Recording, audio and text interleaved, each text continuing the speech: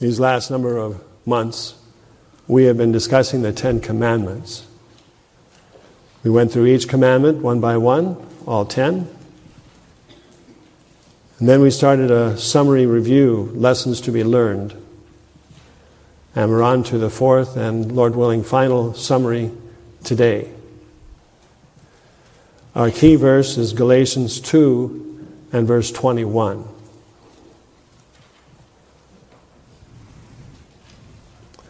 I do not frustrate the grace of God.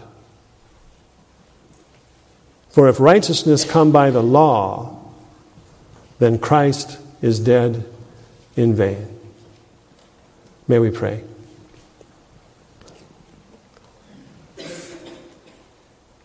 Our dear Heavenly Father, Creator and Sustainer of all things, God, beyond our capability to conceive, so deep, so broad, so wonderful, the virtues of God, we anticipate praising Thy glory throughout all eternity, never exhausting our zeal and wonder, ever learning more. For God is everywhere. God has all power. God has all wisdom. God has infinite love and a multitude of other things. And due to His grace and His grace alone, there are souls here who have been enlightened to the means of reconciliation with God by faith in His Son, Jesus Christ, who bore our sins on the cross, died, was buried, rose again, and ascended into glory, from whence He shall come again to judge the quick and the dead. Oh Lord, make this to be a time where we're not distracted by any other thoughts, other issues, but may our hearts be directed to the Word of God and to the will of God for us. I pray for every man and every woman, every son, every daughter, that what is said today, that the Lord will make it personal and applicable for each person's situation. We pray, Lord, knowing that without love, no matter what we know and what we do is of no value. But the love we must have should be the one that comes from heaven, shed abroad into our hearts. We know that's the first commandment, to love Thee with all our heart, soul, mind, and strength. And so we pray for the work of the Holy Spirit through each of us. Then may we be an inspiration and encouragement to others, and also that we would be salt and light in the world. Thank you. May the Lord God be praised in Jesus' name. Amen. So again, the topic is the summary of our study of the law, part 4. In review, our first part, we defined the law and discussed its purpose. I'm going to give very brief summaries of the first 3 weeks. First of all, the definition of the law. The law are the standards springing from the nature of God, eternally binding on all moral creatures, whether recognized or not, the transgression of which resulting in eternal separation from God. We went through the 10 Commandments one by one. These found in Exodus chapter 20. I am the Lord thy God, which brought thee out of the land of Egypt, out of the house of bondage. Thou shalt have no other gods before me. That's number 1. Number 2, thou shalt not make unto thee any graven image. 3, thou shalt not take the name of the Lord thy God in vain. 4, remember the Sabbath day to keep it holy. 5, honor thy father and thy mother. 6, thou shalt not kill. 7, thou shalt not commit adultery. 8, thou shalt not steal. 9, thou shalt not bear false witness. And 10, thou shalt not covet. Now, as for the purpose of the law, we noted there are several purposes, but one of them is this. This is very important to comprehend. The law was given to intensify our knowledge of sin. Intensify our knowledge of sin. and lead us to Christ. For we are utterly incapable of satisfying the demands of this law ourselves. But Jesus Christ took our place and settled all charges against us. There is now nothing left for sinners to do but to believe Christ died for us and receive the gift of forgiveness and restoration to God. Second part of our review had to do with the work of the Holy Spirit, which is to bring conviction. Man is incapable of discerning the depth of his sin or the horrors of its consequences. It is the work of the Holy Spirit to enlighten us. Jesus said, and when he is come, he will reprove the world of sin and of righteousness and of judgment. Then last week we did the third part of our review, and we noted how could we discuss the commandments and not highlight the first commandment, which is to love. We find it in Mark chapter 12 and verse 30. And thou shalt love the Lord thy God with all thy heart, with all thy soul, with all thy mind, and with all thy strength. This is the first commandment. So love must be our motive in all life. We noted that if we were to know hundreds, if not thousands of different languages and every mystery there was, and give our bodies to be burned and give all things away to the poor, not have love, we would be nothing. Love must be our motive in all life. We must love God with all our heart, soul, mind, and strength. The heart, we've noted, is the center of desires. God calls us to devote this center entirely to Him at the exclusion of all others. The soul is the place of dedication of all we possess to be used for God. That would include everything from our eyes to our feet and all about us. And then finally, the mind. Thirdly, the mind has been corrupted by sin, but now is to undergo doctrination, the means of change being the Word of God. We must love God finally with all our strength. Required here, complete determination. We noted the measure of a man is what it takes to stop him. Here is the greatest commandment. Have complete devotion, complete dedication, complete doctrination, and complete determination for God. We ended last time with these words, O love of God, how strong and true, eternal and yet ever new, uncomprehended and unbought, beyond all knowledge and all thought.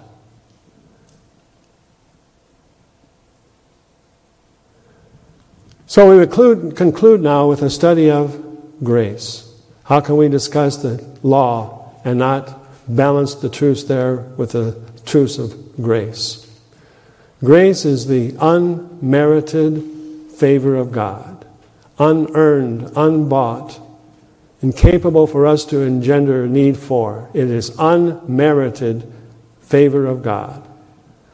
So let's review some well-worn verses. I say well-worn because sometimes the great verses are memory verses, and we kind of lose paying attention to them because we have said them so many times.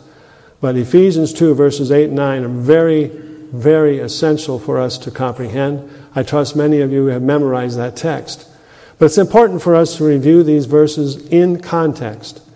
Again, the verses are Ephesians 2, 8, and 9. Would you say it with me, please? For by grace are you saved through faith, and that not of yourselves.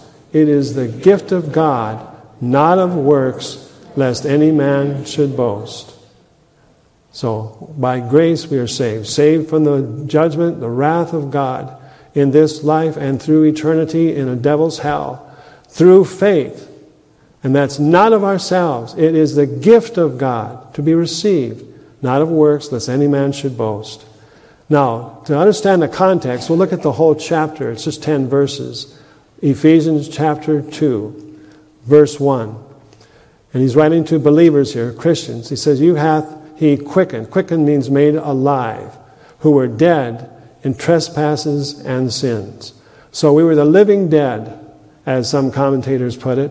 We were dead in our relationship with God until God made us alive toward Him. "Wherein in time past you walked according to the course of this world, according to the prince of the power of the air, the spirit that now worketh in the children of disobedience, among whom also we all had our conversation in times past, in the lusts of the flesh, fulfilling the desires of the flesh and of the mind, and were by nature the children of wrath, even as others." Verse 2 ends with the children of disobedience. Verse 3, children of wrath. "But God," we read in verse 4, "who is rich in mercy." What a wonderful transitional phrase that is. Here we were without God, without hope in the world, but God, "who is rich in mercy, for His great love wherewith He loved us, even when we were dead in sins, hath quickened us together with Christ. By grace ye are saved, and hath raised us up together, and made us sit together in the heavenly places in Christ Jesus." And see, everybody here who has trusted in Christ, a mystical union happened in the moment where they trust in Him, where we were, as we read in Romans chapter 8, planted together with Christ, joined together with Him. And so, up on the cross, planted with Him. We were with Him as He died. We were with Him as He buried. We were with Him as He rose again. We were with Him as He ascended to heaven. And now we are seated positionally together in heavenly places in Christ Jesus, that in the ages to come He might show the exceeding riches of His grace in His kindness toward us through Christ Jesus. This is explained in these two golden verses, verses 8 and 9. "For by grace ye are saved through faith, and that is not of yourselves, it is the gift of God, not of works, lest any man should boast." Works would be being honest. It would be working for what you earn. It could be, you think it's sacraments in the church or ordinances like baptism or confirmation, but none of that will avail. And so nobody can boast. Nobody earns their way in. It's all a gift. For we are His workmanship, God's workmanship. He does the work in us, created in Christ Jesus unto good works, which God hath before ordained that we should walk in them. Now, in your bulletin, these 7 fundamental facts are listed, so you might want to make notes there. But the following are 7 fundamental facts about grace. Very important that we grasp these. Fact number 1. Grace does not appear in the immediate divine dealings with sins of the unsaved. In other words, God does not wink at any sin that the lost commit and say, "Well, we'll let that one slide," or we'll give you 3 strikes and you're out, or "We understand and nobody's perfect." There's none of that sort of hesitation to judge there. Grace does not appear in the immediate divine dealings with sins of the unsaved. This is an essential truth, so misunderstood. God is not so big-hearted as to overlook sin. All sin, every sin, is judged, and there shall be no clemency. That's the first fact. Second one is like unto the first.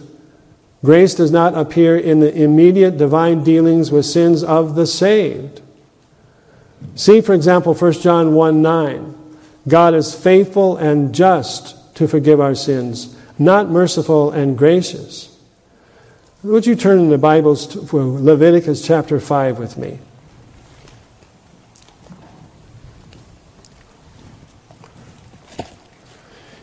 See, what we're saying is that grace does not contradict judgment. Like if you have grace, then God doesn't judge. Everything gets judged. There's not a single sin committed in this earth, but it is judged. Okay? That's not a matter of wiping it out where God says, it's all right, don't worry about it. There's none such thing. And that's explained in part here in Leviticus chapter 5, verse 5.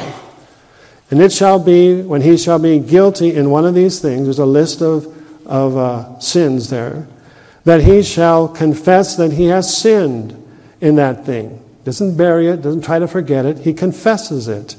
And he shall bring his trespass offering unto the Lord for his sin which he has sinned. A female from the flock, a lamb or a kid or the goats, for a sin offering, and the priest shall make an atonement for him concerning his sin. And if he be not able to bring a lamb, then he shall bring for his trespass when he hath committed 2 turtle doves or 2 young pigeons or unto the Lord, one for a sin offering and the other for a burnt offering. And he shall bring them unto the priest, who shall offer that which is for the sin offering first, and wring off his head from his neck, but shall not divide it asunder. And he shall sprinkle the blood of the sin offering upon the side of the altar, and the rest of the blood shall be wrung out at the bottom of the altar. It is a sin offering. And he shall offer the second for a burnt offering, according to the manner, and the priest shall make an atonement for him for his sin, which he hath sinned, and it shall be forgiven him. And so the forgiveness comes when blood is shed for a sin. Now, it could be the blood of the person who committed the sin, or, as the Lord was communicating, confess those sins onto a substitute, and the sin will be judged in the substitute. But the sin will be judged. It will be in the substitute or it will be in us, but it will be judged. Grace does not obviate the reality of judgment to come. So God is faithful to what he has said through all the scriptures. Nobody gets away with nothing. Everything gets judged, that is sin. So he is faithful and just. He is just in that the demands of the law are satisfied by the death of the proxy. Please turn to Romans chapter 3 and verse 26.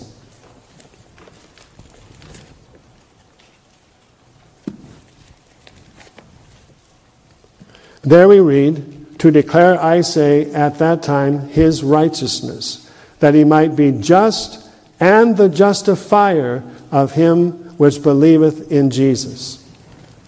God is just himself as he carries out justice on his creation. But he provides the justification, and then he sends his own Son to take our beating on the substitute, on the proxy.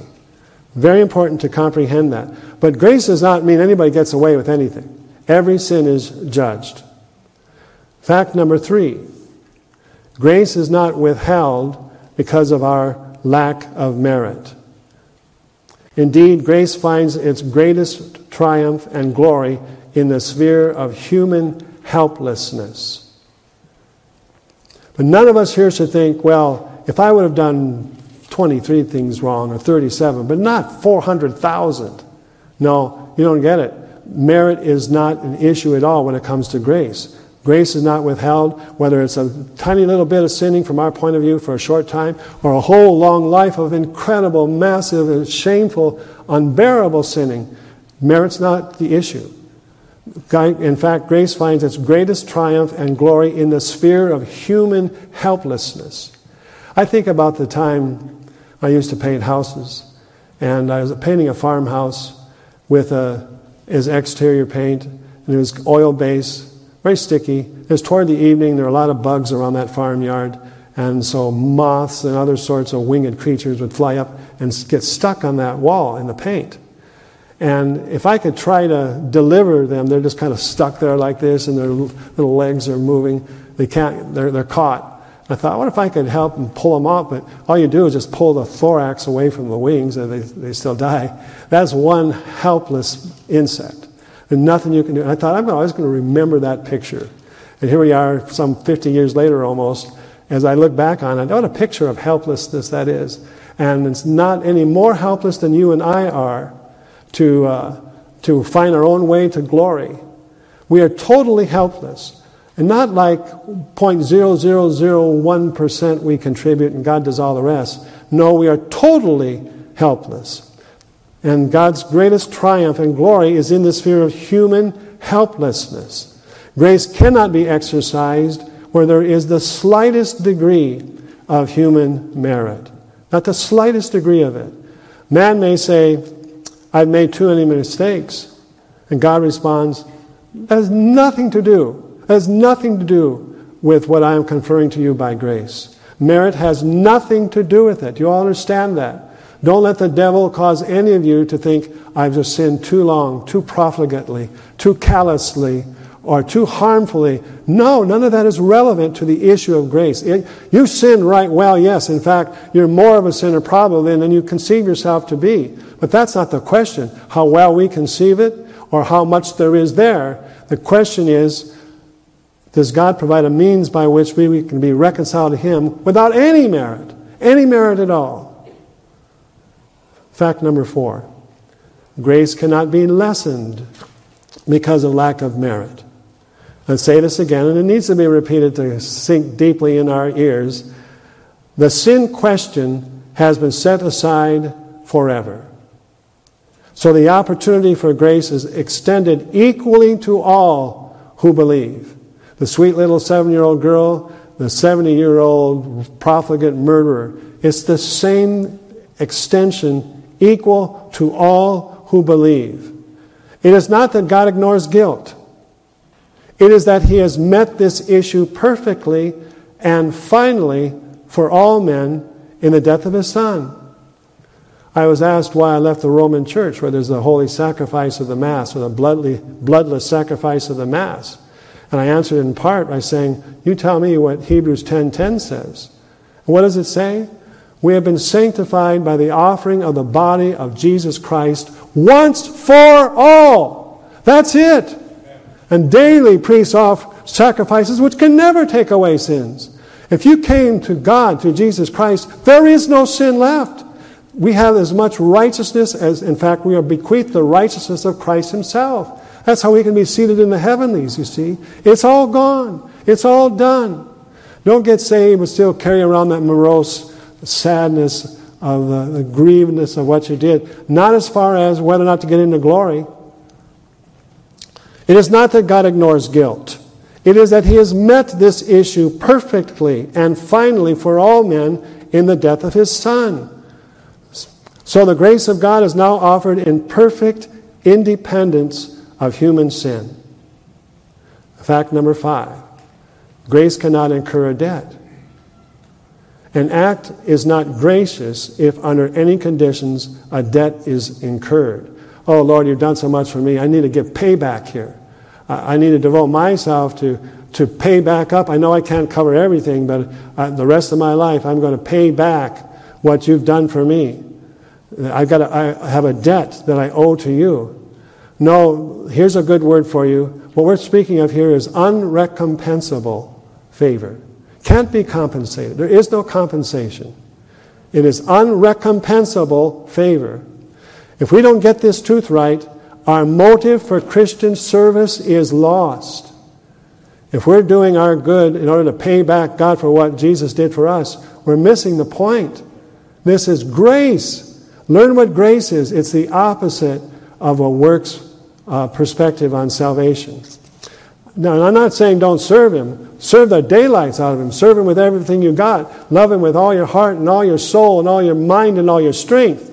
But not to repay Him, but you do it in love. See, what He did was in love. And what we respond in is love. We love Him for what He did for us. But nothing to the cross of me. How's that one verse go? I was just thinking of it. I looked it up while we were singing something else. Rock of Ages.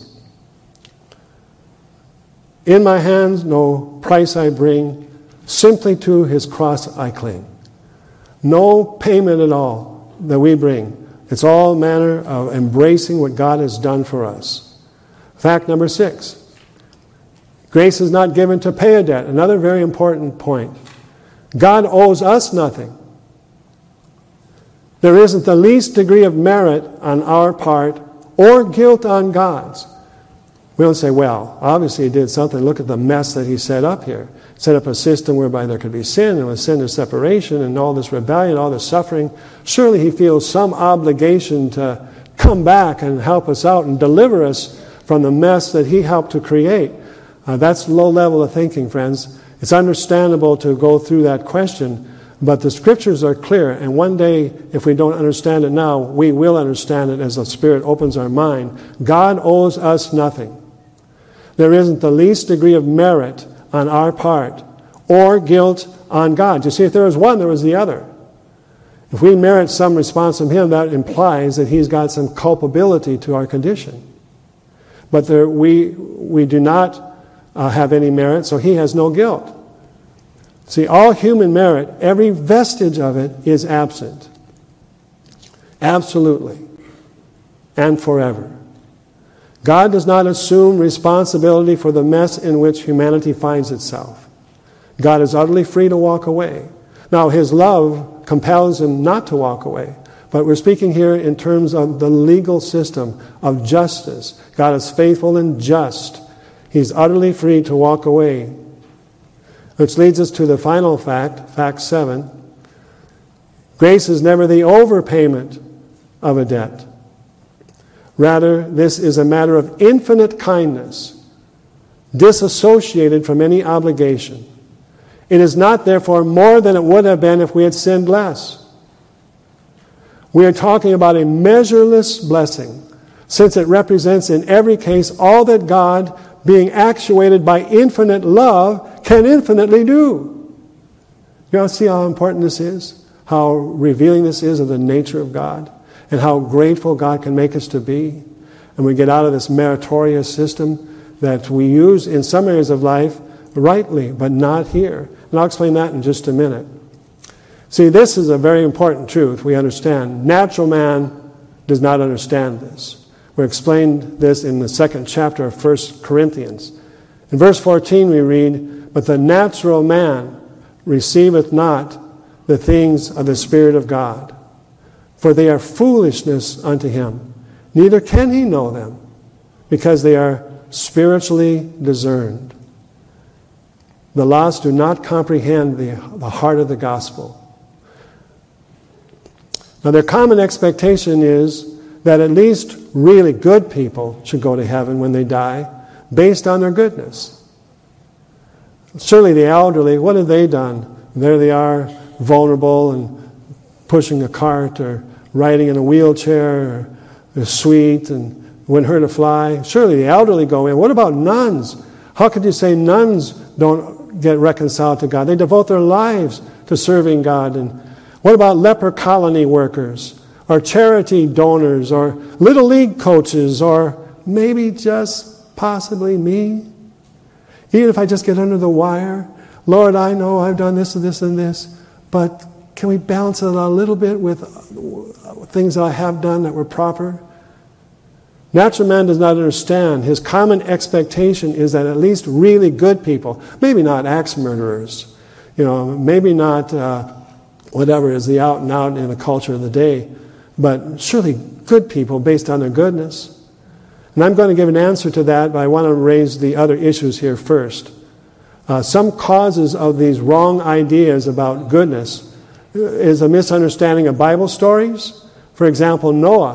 What do we read in Genesis chapter 7? It is that Noah found favor. No, Noah was righteous, and therefore he was given deliverance on the ark because of his righteousness. Didn't he earn his way from the wrath of God because of his righteousness? And what about the rich young ruler? Rich young ruler says, "Good master, what good deed must I do to achieve eternal life?" And Jesus said, "Keep the commandments." Doesn't he say, "Keep the commandments and you go to heaven," to the rich young ruler? And there are certain Bible verses that people will quote, like James 2:20. Doesn't the Bible say faith without works is dead? So you got faith and you got your works. You need both of them together, right? Or, now look at the end of the Bible, Revelation chapter 20, the great white throne judgment. And chapter 20, verse 12, we read here all these dead people brought back to life, standing before the great white throne, and they're judged according to their works. So, isn't a person saved by works? And then one other reason that natural man does not understand the issue of salvation by grace is a misapplication of what I would call a good principle. Honorable people earn their way through work. We all agree with that. We think it's good to have a meritocracy in school, in sports, in the business field, many other areas. You earn what you get. You work hard, you get pay. If any man would not work, neither should he eat. And so it's a good principle. Why isn't it that way in going to heaven? You labor for it, you be a good, honest person, virtuous, you go to heaven when you die. So those are some of the arguments. I'm going to give brief answers to each of them. Did not God save Noah because he was good? God said to Noah, "Thee have I seen righteous before me in this generation." Genesis 7:1. Well, the answer comes in the previous chapter, friends. Genesis chapter 6, verse 8. There we read, Noah found what? Grace in the eyes of the Lord. It's a matter of grace. It's not a matter that Noah was perfect, but in a wicked generation, as we read about there in Genesis chapter 7, where every imagination of the thought of people's hearts was only evil continually, it wouldn't be too hard to stand apart from that separately and comparatively be found to be right. But there's no declaration there of his perfection. He found grace in the eyes of the Lord, which is unmerited favor. What about the rich young ruler? He asked, "What good things shall I do that I may have eternal life?" Matthew 19:16. Jesus did answer, "Keep the commandments," verse 17. The message that he gives, though, is no one can keep them. This rich young ruler, if he would have tried and thought through this more deeply, he would have gone, "I can't do it." Jesus said, "You're right, you can't do it. Now let me explain to you how you can find your eternal life." The point is you can keep them. Jesus attempted to have him learn that by saying to him that you're rich, sell all you have and go and feed the poor and follow me. And he went away sorrowful. It was asking too much. So we found he was breaching the very first commandment, "Thou shalt have no other God before me." Clearly his material was his God. So the rich young ruler, like Noah, there's no basis there for salvation by works. What about the Bible verse, James 2:20? I've had people quote this to me before. Say, look at James chapter 2. Clearly, you've got to have works along with faith in order to be saved. The verse is, verse 20, "Will thou not know, O vain man, that faith without works is dead?" Question is not therefore a combination of faith and works needed to earn salvation. The answer is works are evidence of true faith, not a means of salvation. In fact, concerning Abraham, just read the chapter. What does verse 23 say in that same chapter, James 2? Abraham believed God, and it was imputed unto him for righteousness. So he was saved by grace as well. What about Revelation chapter 20? The dead were judged out of the things which were written in the books according to their works. Is not entrance to heaven here based on works? This is what people have as a picture. I'll come to the heaven's gates, and there'll be Peter with a book, and he's going to say, "Now why should we let you into heaven?" But the great white throne judgment, you know how many people go through the great white throne judgment and end up in heaven? None. Zero. The great white throne is to reveal those who are going to hell. And the books that are opened and the works that are found in that book are revealing that we had committed sin, that mankind had committed sin that had not been transferred over to the proxy Jesus Christ for forgiveness. No one before the great white throne enters heaven but will be cast into the lake of fire. That's what we're told in verse 15 of that same chapter. And what about the good principle? The laborer is worthy of his hire. Luke 10, verse 7. Is it not more honorable to earn a place in heaven? I have seen my own family members numerous times talk. Well, I remember this one case, an older person who was a friend of my folks who lived a very reprobate life, didn't even attend church, which was rare back in those days. Almost everybody went to church. But he was a sinner in this way and that way, and my parents were sort of set back when the funeral, somebody, a Baptist minister, had witnessed to this fellow shortly before he died. And he said he's received Christ and he's forgiven of his sins. And my folks said, no, truth is, we know this fellow. We've known him all his life. And isn't that convenient? All that sin through whole life. And then right at the end there, boom, you believe in Jesus and now all that's forgiven? Well, if it was a sincere belief, the answer is yes. What about the thief who was on the cross?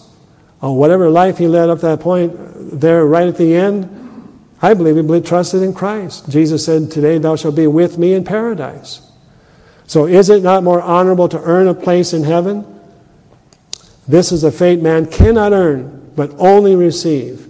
As we see in John 1:12, but as many as received him, to them gave he power to become the sons of God, even to them who believed on his name. We have to have a different mindset in that the way to be forgiven our sins is not a meritocracy, but totally a free gift from God. Again, natural man does not understand this. Natural man receives not the things of the Spirit of God, for they are foolishness unto him, neither can he know them, because they are spiritually discerned. But spiritual man can understand. So we read in 1 Corinthians 2:12. Now we have received not the spirit of the world, but the Spirit which is of God, that we might know the things that are freely given to us of God. If this is a difficult or hard to swallow doctrine, pray to God, read the Scriptures, and see if he doesn't open up your mind to comprehend it with a depth and conviction as never before. And you'll find yourself having no room, no comfort with any false gospel. You'll join with the reformers who cry out, sola grace, sola fide, only faith. None of this putting in an admixture of works. No, there's no joining of the two at all. Here is the truth about God's gracious gift of salvation. 1, Jesus Christ paid the debt for our sin. He was wounded for our transgressions. He was bruised for our iniquities. The chastisement of our peace was upon him. And with his stripes we are healed. Note the first person plural pronouns. Our transgressions, our iniquities, and now our peace. Jesus Christ has taken all of our sins upon himself. If not, then Christ died needlessly. You understand, any doctrine of works is a reproach against Christ. We read in Galatians 2:21, I do not frustrate, that means I do not make void the grace of God. For if righteousness comes by the law, then Christ is dead in vain. He died pointlessly. You didn't need him. You see that? You could have made it on your own. Just live a good life and make a passionate appeal, and who knows, you might get in. But no, if it's Christ, then it's not works. If it's works, it's not Christ. You see, Christ paid the debt exhaustively. We read in Colossians 2:13 and 14, and you being dead in your sins and the uncircumcision of your flesh, had he quickened together with him, having forgiven you how many trespasses? Oh, that's it. There's nothing left. We are told that Jesus Christ, when he comes again, he'll come without reference to sin, because there is no sin in us who have claimed the blood of Jesus Christ. So the handwriting of ordinances that was against us has been blotted out. It was contrary to us, but he took it out of the way, nailing it to his cross. And if I can use a sort of modern day vernacular here, we're talking about a single payer system here. There's no copay, and there's no what do you pay before they kick in? What's that? Yeah, no co-insurance. It's a single payer system. If we pay it, listen, great verse, Romans 11:6. And if by grace, then it is no more of works. Deductible, that's the other word I was thinking. No deductible either. If by grace, then is no more works. Otherwise, grace is no more. You want to define grace? No works. No works. If there's any works, it's not grace. Grace is mutually exclusive with works. There's no joining of them at all. Otherwise, grace is no more grace. But if it be of works, then it's no more grace. Otherwise, work is no more work. There's absolutely no joining. Well, aren't we supposed to do works? Yes, you do works, but not to procure salvation, but because in love you have been saved. It's an evidence of true salvation that you now want to serve him who saved you. But it wasn't the means of salvation. Number 5, we're about done. Blessed are those not offended with God's design. Jesus says in Matthew 11:6, blessed is he whoever shall not be offended, that is not stumbling over what the doctrine is concerning me and my death for you. Number 6, blessed are those who are humbled by this gospel. Have you ever thought about this? That the first characteristic of a person that Jesus mentions in the Sermon on the Mount is, blessed are the poor in spirit, for theirs is the kingdom of God. As if that's what has to be occurring first before any of the stuff that follows can follow. First, you must humble yourself and just receive what God said. And it is a matter of pride. Some people might say, I don't take charity from anybody, so I'm going to get there to heaven on my own terms. I'm not going to get there. Well, tell you what, friend, you ain't getting there. This is something we have to humble ourselves and just receive. There is no other way. So blessed are those who submit to this gospel. 1 Peter 4:17, Peter asks, what shall the end be of them that obey not the gospel of Christ, the gospel of God? I've shared this with some of you before, but there are no plateaus, there is no neutrality when it comes to our relationship with God. We're either saying yes and receive, or we're saying no and we obey not. There's no third choice. You're responding to the Holy Spirit of God is drawing you to come and believe. And the question is, what shall the end be of them that obey not, who stiff-arm the Lord, who obey not the gospel of God? Blessed are those who believe and receive this gospel's Savior. But as many as received him, to them gave he power to become the sons of God, even to them that believe on his name. Receive and believe. That's all there is. Just receive and believe. What must I do to achieve eternal life? Believe on the Lord Jesus Christ, and thou shalt be saved. It's too simple. It is simple. In one sense, it's very simple. But it's biblical. That's the issue. It's God's way. Now, a final prayer. 1 Peter 5, verses 10 and 11. But the God of all grace, isn't that a phrase to remember? Who hath called us unto his eternal glory by Christ Jesus, after that ye have suffered a while, make you perfect, establish, strengthen, settle you. To him be glory and dominion forever and ever. Amen. Oh, friends, what a glorious provision God has given to us. What a glorious liberator it is when we grasp this principle and the Lord deepens our comprehension of it, and our soul responds just as we read here, to God be glory and dominion forever and ever. Amen. May we pray.